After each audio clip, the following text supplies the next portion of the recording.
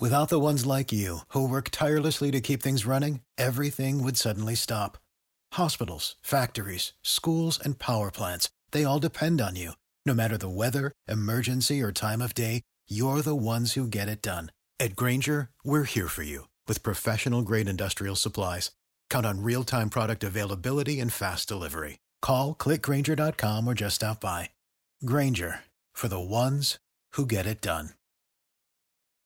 Welcome to a Monday edition of the Baseball Insiders, where we've got the two best words in professional sports. Astros lose. No, sorry, that's Game 7. Game 7 are the two best words, and tonight is the night deep in the heart of Texas, thanks to Adolis Garcia's grand slam and a nice job by the Texas Rangers surviving last night behind Nathan Eovaldi's right arm, of course, making up for the Game 5 disaster. Or was it the best win in Astros history? It all depends on your perspective. It shifted this series, and now we have a winner-take-all tonight.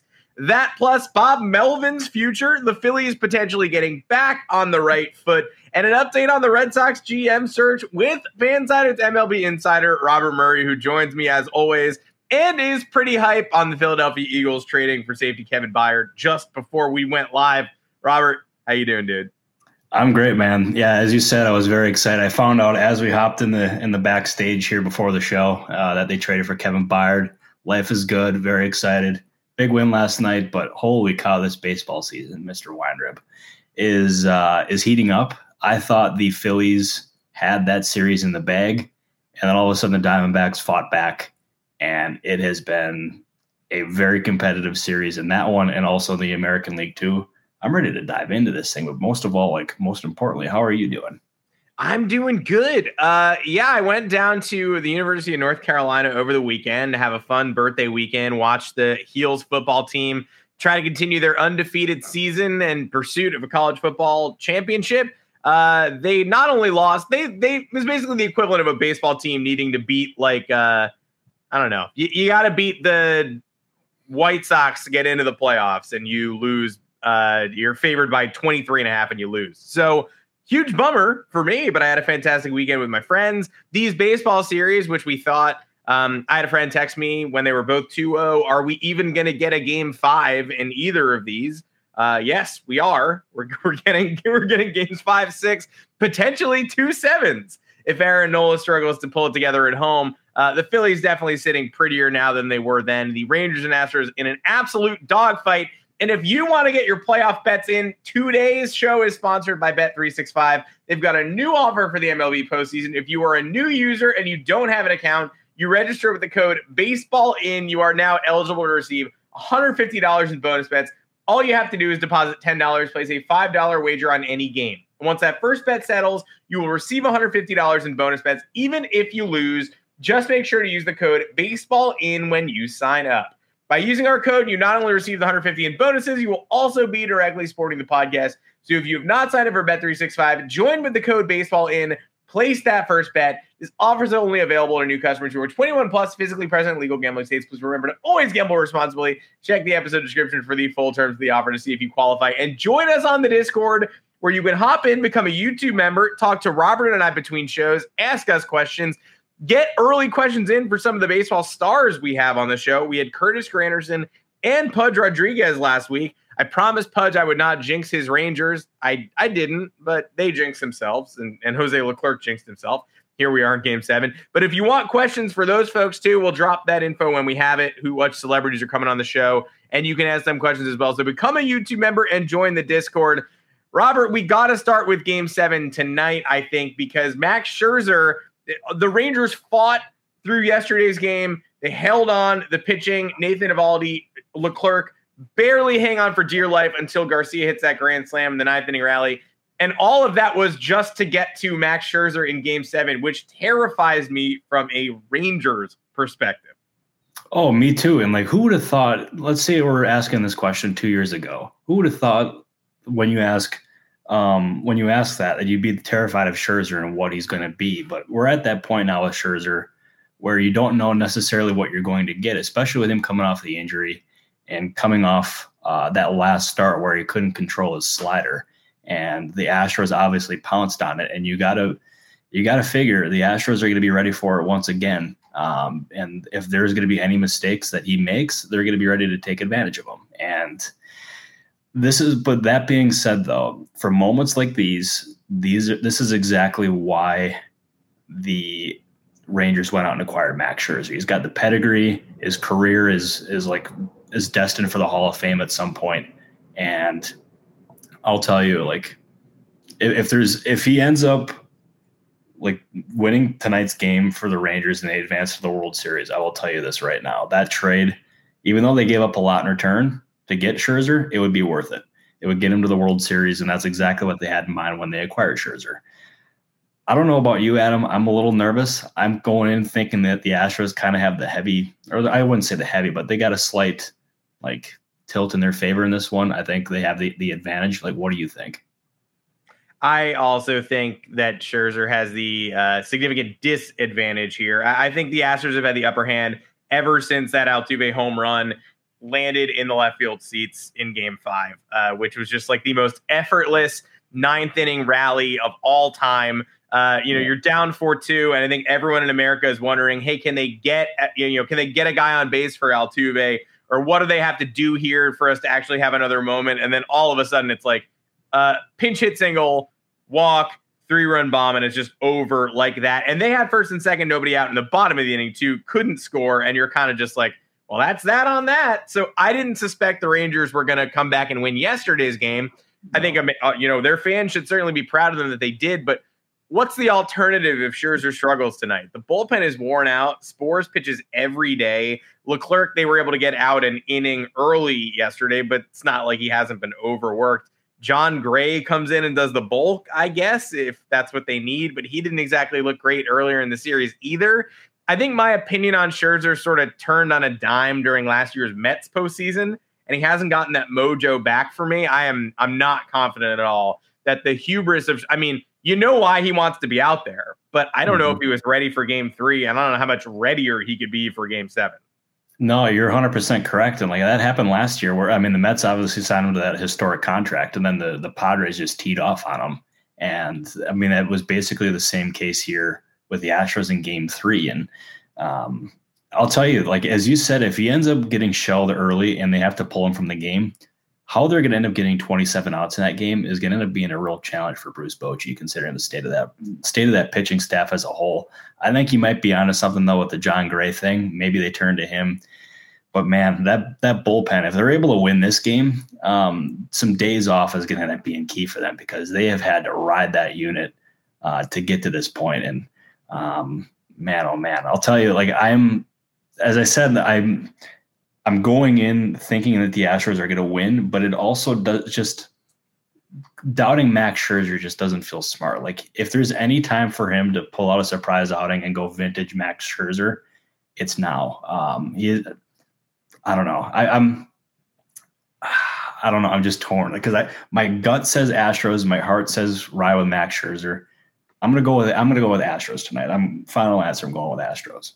Well, if the Astros have a late lead, will they be able to turn to bullpen ace Brian Abreu, who had a weird series, hadn't given up an earned run basically from early summer through the postseason, gave up 2 in this series, and fueled, many would say, the Game 5 rally by hitting Adolis Garcia, clearing the benches, giving the Astros some momentum late. Again, he halts that, after he gets ejected, Ryan Presley halts that rally in the bottom of the 8th and allows them to come back in the top of the 9th in just an absolutely incredible win for that team. But the suspension of Abreu is sort of hanging in the balance. He appealed and was able to pitch yesterday, but no word yet on whether he'll be available tonight. The Astros kind of operated yesterday like he wouldn't be.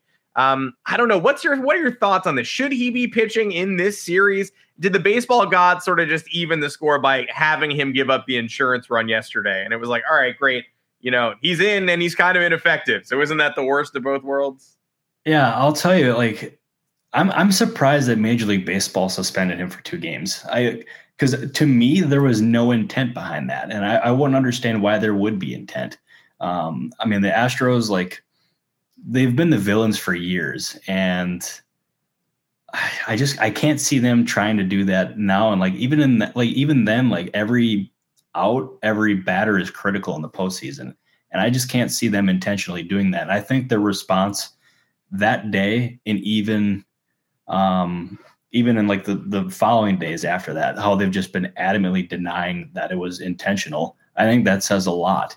And to me, I think he should be able to pitch in Game 7. I just don't. I think Major League Baseball kind of overreacted to that one. And another part of this too is I thought it was really strange that Adolis Garcia didn't initially go after Abreu. He went after Martin Maldonado. I wondered why that was. If I was there, I would have asked because I don't recall seeing that happen much. And I wondered if there was a particular reason for it. Maybe somebody did ask and I didn't see the answer. But that's something that stood out to me. And I personally think that Abreu should be able to pitch tonight. I really do. Well, we'll see if it ends up affecting them. Ryan Stanek did not have the juice yesterday when he was called on to handle the late inning duties. And Garcia, after swinging incredibly hard 16 times in last night's game, resulted in 4 Ks and then finally on the 16th swing an all-time grand slam. And that is why we're here. My head, same as you, my head riding with the Astros, my heart riding with Max Scherzer. But I do suspect Houston comes out on top. And their opponent will be, I don't know, the series that you went to in the desert flipped a little bit midway through. You can write that first walk-off off as just the home team, the answer backs getting lucky, but they win Game 4. The Phillies bullpen breaks down at a very inopportune time. It's Craig Kimbrell in both 3 and 4 who sort of gets tagged with the decisive, that makes your face scrunch up like, well, that wasn't great. And so even if this team advances, that's still not great. I'm curious as to what you saw in the desert. Now the Phillies have righted the ship a little bit. They're coming home up 3-2. It could have been worse for them, but this has been extended far beyond what they were comfortable with, I'm sure. Yeah. I remember it was before Game 3. I was standing on the field and I was talking to Jesse Rogers of ESPN, and we were catching up and we were giving each other our thoughts on the series. And I told Jesse, I was like, I think the Phillies are going to end up winning this one in 5 and maybe even 4 games. I think it's going to be I think there's a shot for a clean sweep. And all of a sudden, Craig Kimbrell implodes in Game 3 and in Game 4. And before I knew it, it was a tied series. And everything that we had said about Craig Kimbrell on the previous podcast turned out to be exactly true, because he seemed like he was ripe for just blowing up. And it happened. Now he won't be pitching in high leverage situations. And that puts a Phillies bullpen that kind of like, it has depth, but it doesn't have like high end depth in like a really interesting position here, because no longer are they going to put Craig Kimbrell in high leverage situations. Kerkering, who is somebody that organization is extremely high on, they put him in some really high leverage situations here, and he did not deliver. So you got to imagine that takes out 2 of their high leverage guys. They have Jose Alvarado. They have some other guys that they can use there. And the bullpen is like in a really precarious situation there. I think ultimately, like, the Phillies are going to be fine in this series. I think their offense and also having Aaron Nola going in Game 6 is going to be enough to get them to the World Series. But having that bullpen exposed like it has been this series, I think that's going to end up being an issue that presents itself in the World Series, whether or not they play the Rangers or the Astros, because they have the pieces to take advantage. One of the storylines to follow, but I give the Diamondbacks credit in this series. They really they defied the odds. They proved me wrong. They proved all of their doubters wrong, and they do in fact belong here. And should I just get into my thoughts on the Diamondbacks? Like, just go all, if you don't mind. No, power through it, because the Phillies, it's like, hey, Kimbrell's got to go in back-to-back games there. Kerkering maybe didn't have to be in high leverage in the second one, but neither of them is an option right now. So we know what the Phillies are. Give me your Diamondbacks thoughts.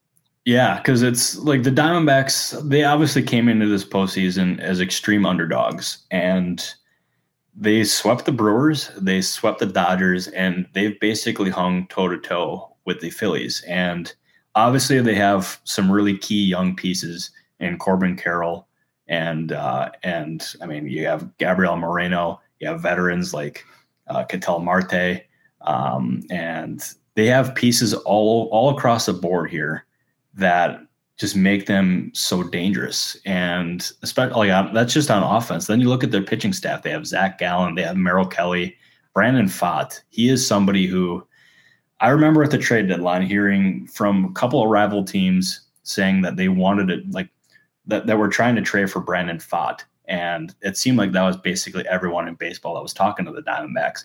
And the Diamondbacks responded to this one team and said, we have other players besides Brandon Pfaadt, right? Because we're not trading them.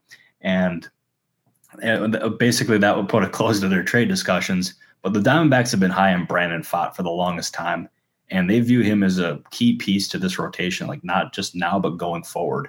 And having those top three guys now and going forward is going to end up being pretty key for them. They obviously have some key free agents in the offseason that they're going to have to take care of.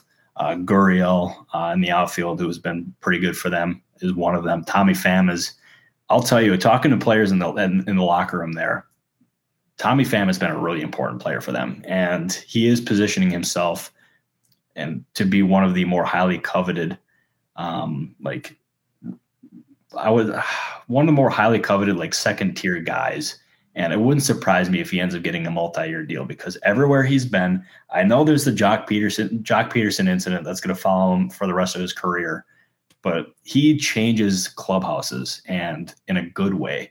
And I think he's somebody who has been extremely important for that young clubhouse. And it wouldn't surprise me if there's a bunch of other teams who saw that and tried to add him to their clubhouses, because he's just, both on the field and off of it, he's been really important for Arizona. I'm still surprised he wasn't a Yankee mid-season. Could have been, and everybody is sort of raving about his ability. Like the Buck Showalter and the Mets on the way out talked about how important Pham was there. We all question why the Red Sox got Pham last mid-season when they maybe shouldn't have been buyers, but they were. We all wonder why everybody's going after Tommy Pham, and now the results are quite clear because of what he has done in Arizona. There are other players on the team besides Brandon Pfaadt. You might want to check in on them next time. He got the old early hook treatment in Game 3 too. It didn't end up coming back to bite him, but he got the old school, I don't know. Everyone on the Hall of Fame's Veterans Committee was fuming and shaking their fists, but ultimately they did win that baseball game, so you cannot fault them. No, 100%. And I remember because it was Torey Lovullo was adamant that Pfaadt would not go through the lineup a third time. And as soon as he ended up getting through the 18th batter, Torey Lovullo did not even skip a second. He was immediately walking out to the pitcher's mound, and that crowd booed Lovullo like crazy. And I mean, you can't blame the crowd, because he was cruising through that point, but he was protecting his young pitcher, and he's just very mindful of guys going through the order a third time. And as soon as Lovullo got the ball from Pfaadt, and Pfaadt walked off the mound, he got a standing ovation, and rightfully so. And you got to imagine, his postseason performances against the Dodgers and the Phillies here, two really good opponents, is going to end up vaulting him going into next year. And I think we're looking at a serious breakout candidate next year. And if you have those three guys cruising and you add a capable fourth or fifth starter, we're looking at a team that has one of the better rotations in the National League. And combined with their offensive pieces, they could end up being right back in this spot again next year. They have pieces, and I would fully expect Mike Hazen to supplement the roster to get them back to this point, and even possibly back to the World Series next year, if they don't make it this year, of course. Feel better about them than the Dodgers rotation for sure. Not trolling, just no, me neither. Yeah, I'm right there with you. The Dodgers rotation, man. I was telling our guy Fabian Ardaya the other day that the Dodgers, in addition to Ohtani, they need to prioritize a high-end starter, like a Jordan Montgomery or a Blake Snell, or even an Aaron Nola type. I think they have to leave the offseason with at least one of those guys. Yeah, 1,000%. And they need to leave the offseason with one of those guys for it to even be close. Shout out to Kyle Schwarber too. We will move right on to the juicy stuff, the front office maneuvers and managerial stuff. But shout out to Kyle Schwarber for 11 homers in NLCS, most in NLCS history. 20 postseason homers for a lefty. That's the most ever. He's the fifth player to reach 20 playoff homers. He did so faster than anybody else. And that is somebody who was just flat out available to start the 2021 season. It was you want Kyle Schwarber? You can just have him. I think Obviously, he unlocked plenty in Washington, was the ultimate clubhouse vibes steward in Boston, got the big multi-year deal in Philadelphia. But I think a lot of teams regret not bringing in someone who we knew exactly what he was. And he's exactly that now. And a lot of teams could have just had that for a mid-tier amount of money and decided not to. No, 100%. And I remember that signing happening when he ended up going to Washington. And I thought it was a really interesting fit at the time. And then you got to see him unleash it. Like his first half of the season in Washington when he was healthy was peak Kyle Schwarber. Like it was phenomenal. And he credited a lot of it to Kevin Long. And Kevin Long, like working with him, that got his career right back on track and kind of maximized his potential. And that was it was like there's a lot of teams in hindsight that should have pursued Schwarber, but I don't think it could have worked out any better for Schwarber in his career. And he ended up getting traded to Boston. And obviously that he was good in Boston when he was healthy, of course. And then he ended up going to Philadelphia as a free agent. I remember because that was right before the CBA was it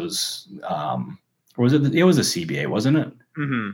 Yeah, and it was like I remember it was about 30 minutes before like free agency was going to close, and I got a text from somebody who was pretty close to Schwarber saying "ring the bell," and I'm like, does that mean he's going to Philly?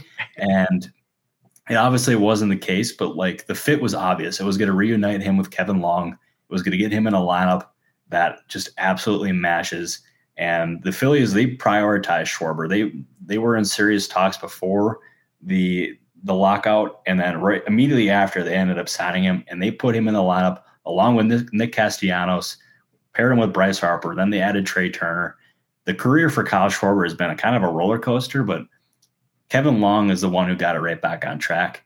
And I know he doesn't hit for average like some people prefer, but he hits bombs. And he is one of the more, like, I don't think there's a more aesthetically pleasing home run than Kyle Schwarber in baseball. And it just honestly just works. And it's one of the many reasons why the Phillies are just so good.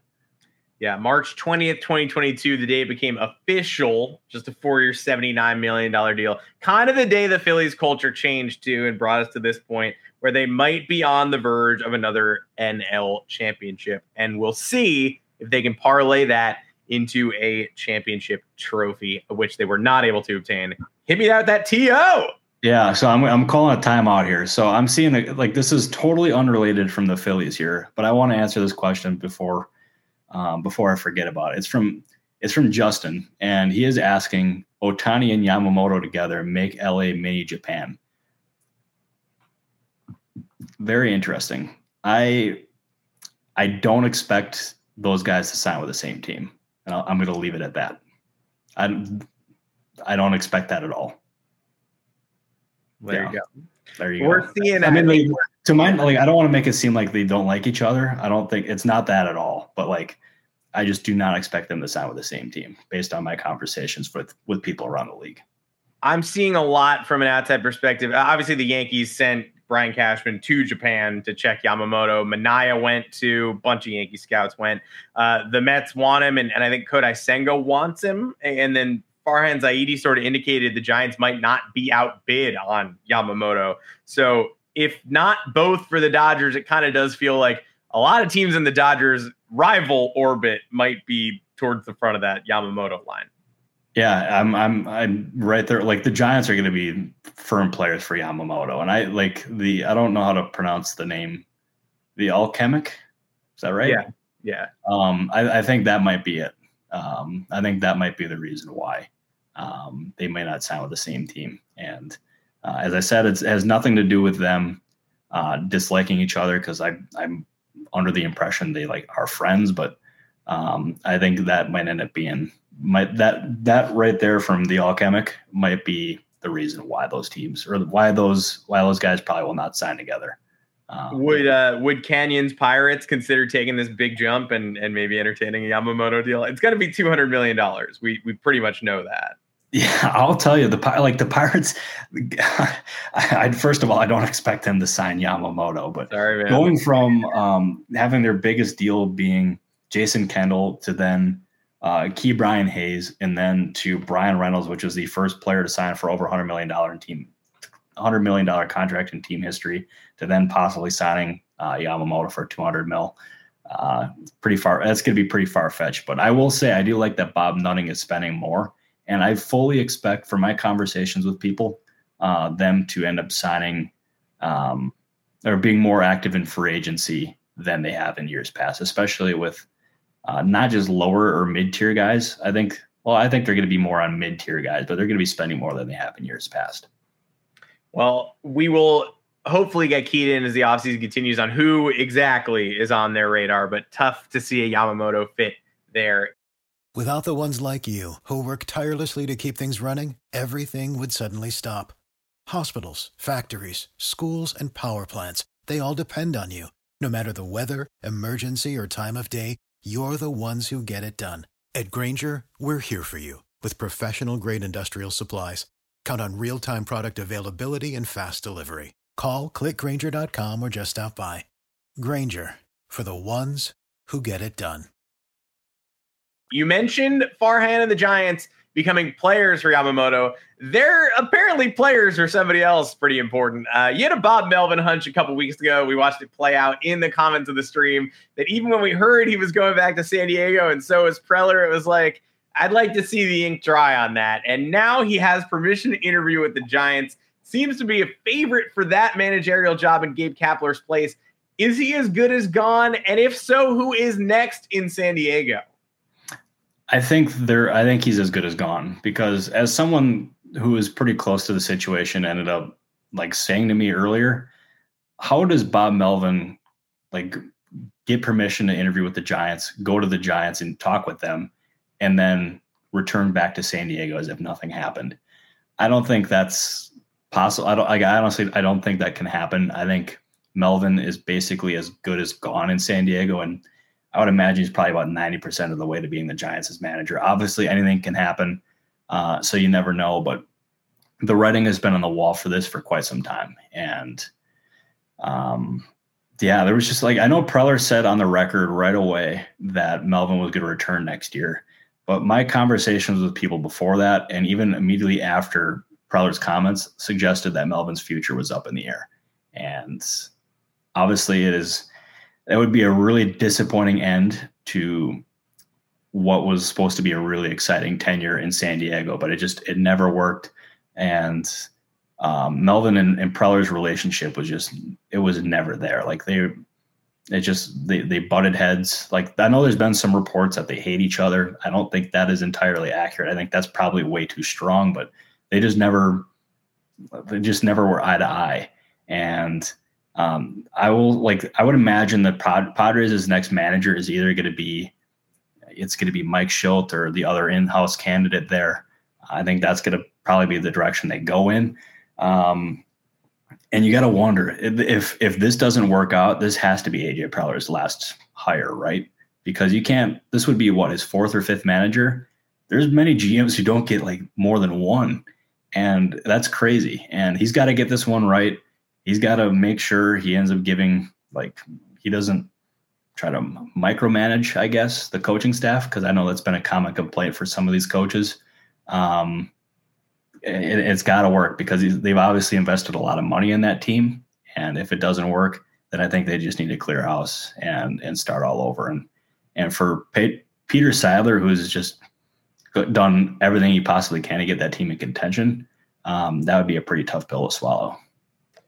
What about Schilt as manager, Yadier Molina as his bench coach? Am I on peyote, or is that possible? I don't know, but I'm gonna guess that Yadier Molina ends up with the Cardinals as a coach in some way, shape, or form. I think that's where he's gonna go. I just can't see him being outside of the Cardinal red. But if there's ever anyone who can get him to be with a different organization, perhaps that person going to end up being Mike Schilt. Who knows? Well, we shall see. I like Schilt over Ryan Flaherty, I think, and this is probably Preller's last shot. You'd have to think. Before we sign off, we got to do another update on the Red Sox GM search, because my mind is boggled, and I was on the road to the airport on Friday when I got the notification that Kim Ng had turned down an opportunity to interview for that job. James Click interviewed for that job, but also turned it down. So now we're left with a bunch of internal candidates and Thad Levine and Neil Huntington and also just some cricket noises. What the hell is going on? And we'll probably do an update on this on Thursday too. Craig Breslow, like, we love him, but maybe not as the president of baseball ops, maybe just as like a guy we hire. I mean, what are the tea leaves telling you on this big old ball of gibberish? And what is Kim Ng likely to do now that she's just not even going to take that call? Yeah, I'll tell you, it is the Reds. Like, you would think the Boston Red Sox of all jobs would be, if it was open, it'd be the most coveted job in the market because it's storied franchise. And you're going to assume you're going to have a lot of money to work with. And obviously that has not been the case, especially with Chaim Bloom there. He had a pretty limited budget and was kind of forced to trade Mookie Betts. So there's a lot of candidates that are turning this job down. There's certainly some people that are interested, and all indications are that Thad Levine is someone who is interested in that. And I believe there's been reports that he has indeed received permission to talk to the Red Sox, but besides him and a couple other guys, it's not a very coveted job at all. And I've heard from other candidates who view the Marlins job as more attractive than the Red Sox job. And who would have seen that coming? Certainly not me. I wondered, like, there's been some people in the league who think that James Click could end up being somebody who's interested in the Marlins job. I don't know for sure. I've not heard anything from Click or the Marlins on that, but that's just been the industry scuttlebutt. But I'll tell you, like, the Marlins' job right now, I think is more attractive. I think it's more ready to win. I guess, I don't know. That's kind of a tough thing to say because, I mean, the Red Sox, I mean, they had a good year, and also the Marlins played in a really tough division. But, yeah, it's a really fascinating one. I think the Red Sox are just having a really hard time in this search, and I'm not necessarily sure how long it's going to take, but they got to figure this thing out because I know there's some people who think that they should just stay in-house with Romero. But, man, it's tough sledding for this one for sure. Yeah, your stuff on Melvin never passing the smell test. James Click passing on this for family concerns didn't pass the smell test to me. Him and Chaim Bloom worked at Baseball Prospectus together. They worked with the Rays together. They went to Yale. Like, I just kind of feel like that was a situation where it was like Bloom calling Click and being like, no go, dude. Do not do this. You're not going to want to do this. He took the interview.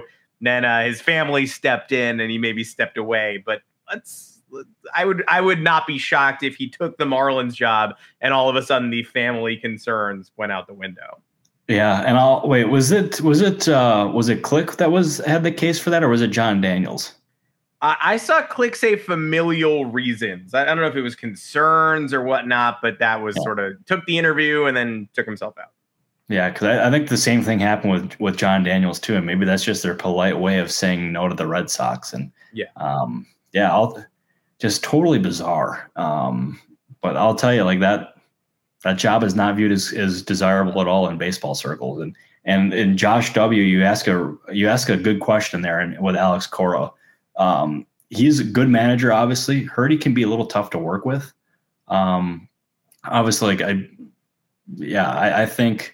I do wonder though, because I mentioned on the last pod, Buster Olney, who worked with Alex Cora at ESPN, wrote something about the possibility of Cora going to like the front office and then them hiring a manager to try to it would just be a different scenario. Obviously, I wonder exactly if that is a possibility. I don't know, but the fact that Buster wrote that and he's somebody who worked with Cora, I thought that was really interesting, and maybe that's something we should be thinking about more. But yeah, just this entire situation has just been totally bizarre to follow and try to track because basically nobody in league circles knows who wants the job or who's going to get it. Well, stay tuned for more of this discussion on Thursday, next Monday, the Thursday after that, and the Monday after that into November. That's it for today's show. Big games tonight. It's been a long time since we've gotten to Game 6 and to Game 7 on the same night. We're talking about 0-3, like Red Sox, Yankees, and Marlins, Cubs.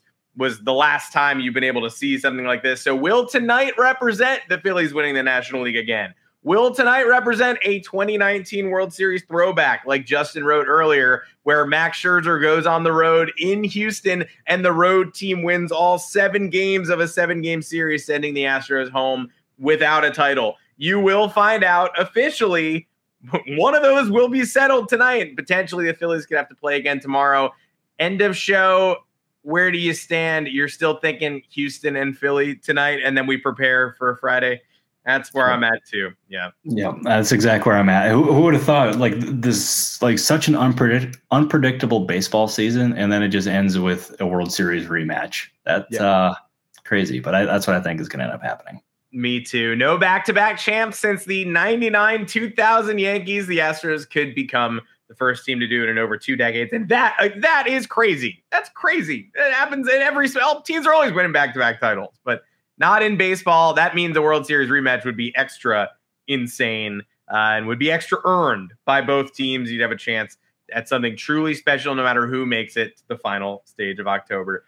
Make sure to become a member of the YouTube channel if you have not yet. Just $1 a month, you can become a member of our private Discord, chat with us, and you're going to want to get in there before the offseason really heats up. So become a YouTube member to chat with Robert and I in our private Discord channel. Bet365 is the sponsor. The promo code is BaseballIn. All you have to do is deposit $10, place a $5 wager on any game, $150 back in your account in bonus bets. If you're a new user and you register with the code BaseballIn, new customers, 21 plus, physically present, legal gambling states. Make sure you gamble responsibly. Check the episode description to confirm that you qualify.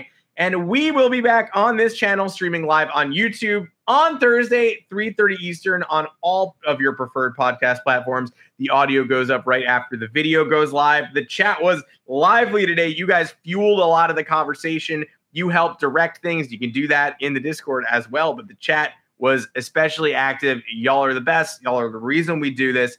And I know Robert would agree. Although you do this because of Howie Roseman, really. Like, I feel like you do this because he fuels you. But other than him, the chat kind of gets you going.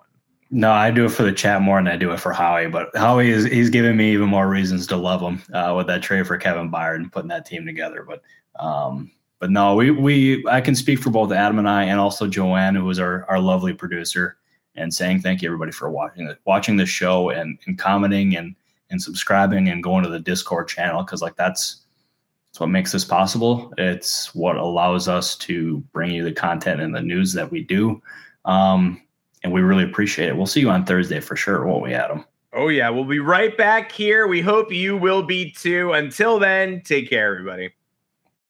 For the ones who work hard to ensure their crew can always go the extra mile, and the ones who get in early so everyone can go home on time, there's Grainger, offering professional-grade supplies backed by product experts so you can quickly and easily find what you need. Plus, you can count on access to a committed team ready to go the extra mile for you. Call, click Grainger.com, or just stop by. Grainger, for the ones who get it done.